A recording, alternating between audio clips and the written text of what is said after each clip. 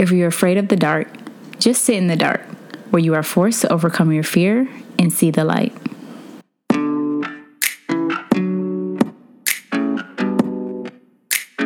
Hello, welcome to episode 1 of the Young and Done podcast, a podcast that focuses on productivity and progress for millennials in school, running a business, or any other form of greatness. So today, episode 1 is about planning without fear. So what does that even mean? Well, planning without fear is kind of paradoxical because sometimes we will be afraid, but we still have to plan and execute anyways, as if we're planning for the best. Planning without fear is really just acknowledging that you are afraid, but not letting it influence you. So I'm not saying that you should never be afraid or that it's bad if you're afraid, because it's a natural thing. But understand that you still have to show up as your best self, as if you're not afraid at all in your plans. So that when you go to execute, you're not executing through fear, you're not living through fear. So you can feel it, but just don't let it hinder you. Fear is nothing new to me. Like, I'm not absent of fear. I don't know why people think I'm like this fearless person when I'm not.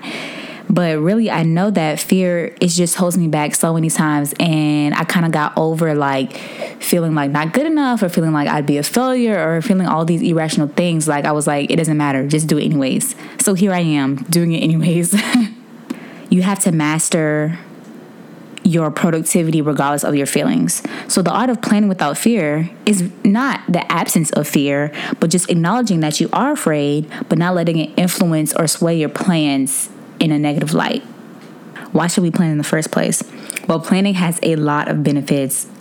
For one, it establishes accountability. So you can't just say, oh, I would like to drink 30 ounces of water per day, but you don't plan out when you're going to drink it. You don't plan out how many ounces you're going to drink every time you drink. It just establishes a lot of accountability, so you're not just floating out in the air wishing and hoping and not really getting anything done. Secondly, planning helps eliminate uncertainties and it helps you anticipate problems. So what could come up in your journey to your goal that could stop you or hinder you? And if you plan out in advance, literally write it down and break down all the action steps that you'll have to take, you'll see the potholes, you'll see any inconsistencies that you can avoid in the forefront so that you achieve your goal quicker. Thirdly, planning helps you concentrate your efforts on the vital few objectives that are within this one goal. So you're not all over the place. You're not doing extra stuff. You're not taking all of these detours and turns where you don't have to. You know exactly what you have to do, exactly the steps you have to take in the minimal time and effort and resources. And there are a lot of other benefits to planning, but I cannot go on and on about that. I just wanted to give you 3 really solid things that I have personally found to be benefits of planning, in which I know you can benefit. And honestly, I have no idea where I would be without plans. Like my planner, where I have the days, all of my assignments due, all of my projects that I have to complete, my journal, I plan in there.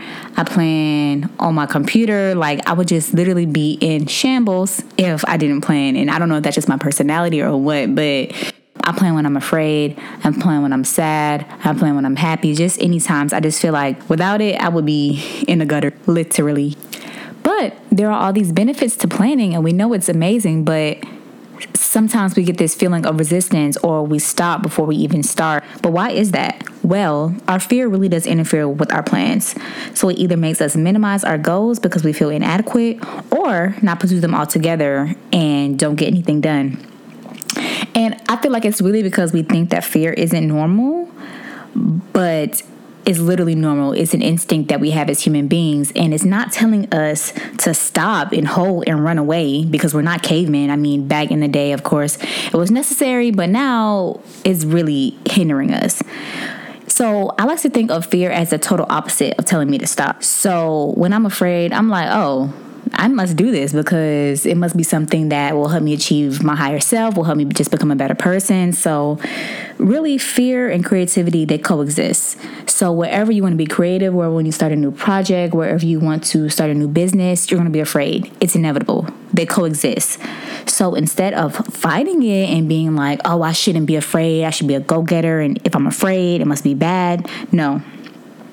You really should just feel it and accept it. So that's how you plan without fear. You acknowledge that it's there and you say, okay, well, this can't stop me. And so you accept it. You accept, I'm afraid, but I'm still going to do it anyways. Accepting your fear is really easier said than done, speaking personally, but I've really been trying to be intentional with it and be more mindful that it's there and not try to run it away or try to beat it out of me and be like, you shouldn't be afraid of this, but really accepting it and being like, okay, well, this is a good thing. So what I've learned is that the more you run from fear, literally the worse it gets. You're always going to be afraid. You're going to get more afraid if you keep running. So how do you accept it? Well, I have 5 steps here that I feel like have helped me and then I feel like will help you. And it's just something to think about. And I like to write these steps down when I do go through them, just because I believe that there's power in writing. There's power in pen to paper, and it is what it is. But you don't have to. You can do it in your brain. So step 1, identify why you're afraid.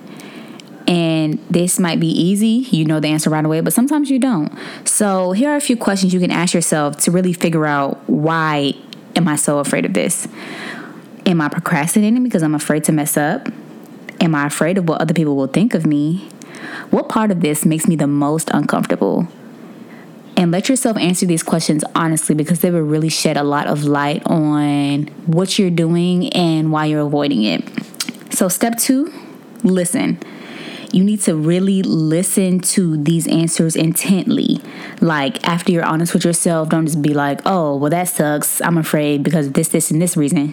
When you listen to your fears and why you are afraid, it's kind of a part of the acceptance. You're saying, okay, you're not crazy just because you feel this way.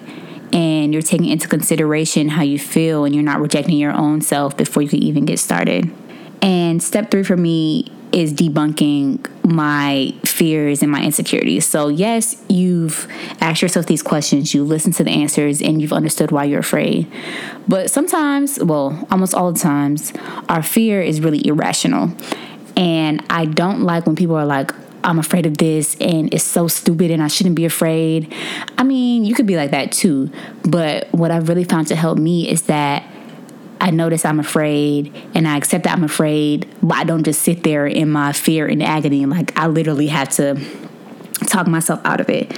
So debunking to me is talking out why it's irrational or why it doesn't matter compared to the impact that your goal success will have on your life and other people's lives.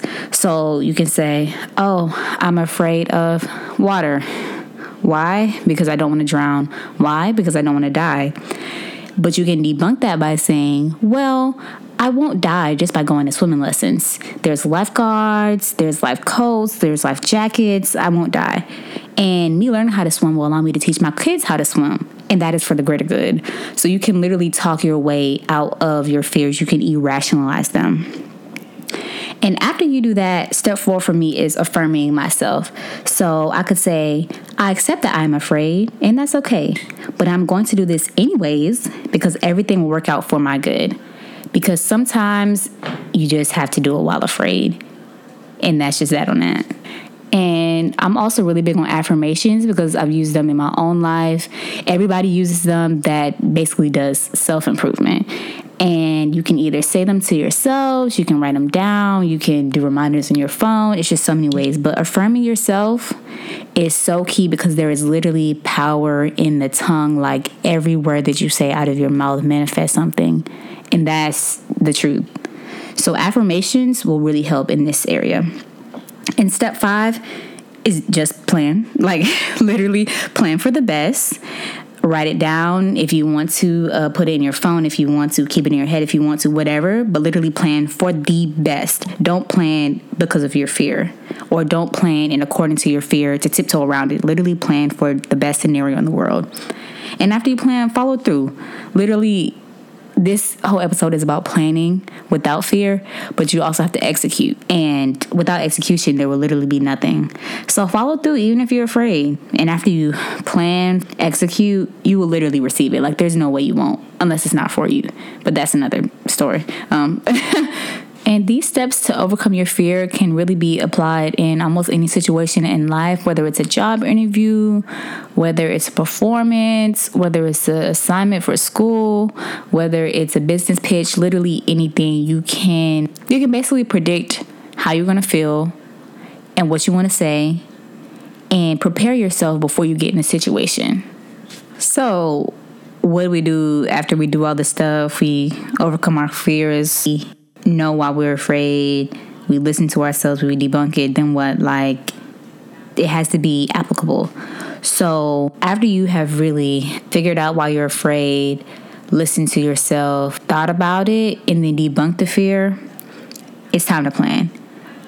So what are the steps of planning? Like, you just keep talking about planning, you keep saying this word, but really, how do you do it? Or not even how do you do it, what is it, and how can I do it in my own type of way? I think there are a few key factors in planning effectively. One of them being, figure out what your end goal is and don't judge it because it seems too big or too grand or that you can't achieve it. Literally just pinpoint, I want to read 50 books each year. Just pinpoint one goal. And you can either write that goal down, you can put it in a voice memo, you can share it with your friends for accountability. Literally just pinpoint your end goal. And then break that goal down into its parts.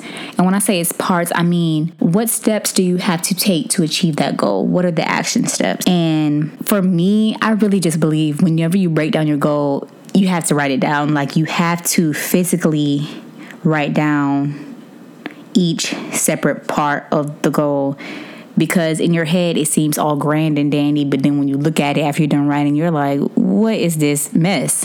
So I just really believe that writing it down is beneficial for the break it down into parts. Thirdly, under each part, write down what actions you would need to fulfill that section or that act. So say one part of your goal is to read 50 pages per day. If you want to read 50 books per year.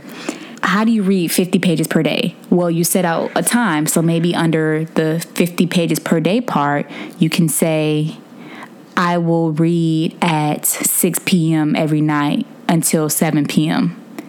And that allows you to further break down and further actualize and realize your goal into steps you can actually take. And then add a time limit for each part. Like, don't just say you're going to reach your goal one day, but you really reach it in 2030 because you never put down a time limit. Like, say how long, say how many days it's going to take, how many minutes, how many whatever. Like, just put a time limit for each goal, each section, and each subsection, each part. Just put a time, because literally that due date or that time limit will make you want to do it more. Because you're like, oh, I said I was going to do this on Sunday at 8 p.m. Well, I need to get up and do it. And then after you do all that, you write all that down, you plan everything out. Literally, all you have to do is execute. And after you've done all of this, I've really found that execution is the easy part, because once you get started, it's literally a breeze. Like, once you start writing that paper, it's like, oh, I do not want to write this. Me personally, I hate writing. But if I start writing a paper, like if I just get started, like past the header, past the MLA format, because I like to play myself and just put my name and like the title of the paper and be like, oh, I started today. Like, no. Once I actually start writing the paper, it flows. So execution is really the easy part. After you have broken everything down, you sat down, you're forcing yourself to do it. Execution is literally a breeze. And honestly, the only way to truly overcome your fears is to do the thing that scares you. And then at the end of the day, you realize there was really nothing to be afraid of after all.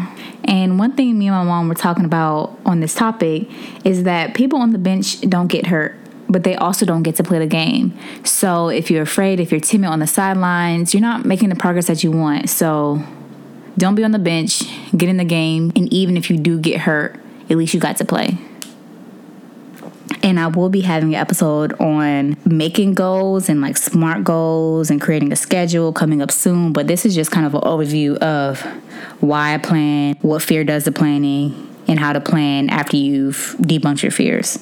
And I would like to end this episode with literally one of my favorite authors, Elizabeth Gilbert. She wrote a book called Big Magic, and it's basically about creativity. And then there's this whole chapter on fear, which I really encourage you to read it.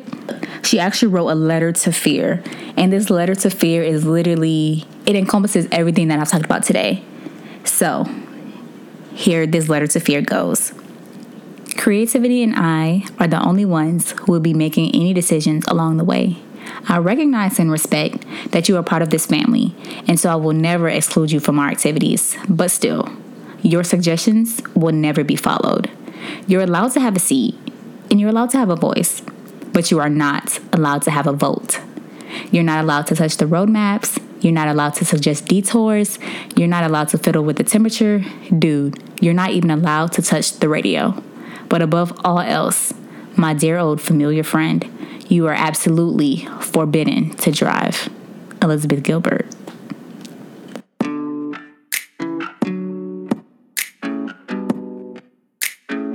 I love you guys, and stay happy and stay blessed and stay fruitful. See you next time.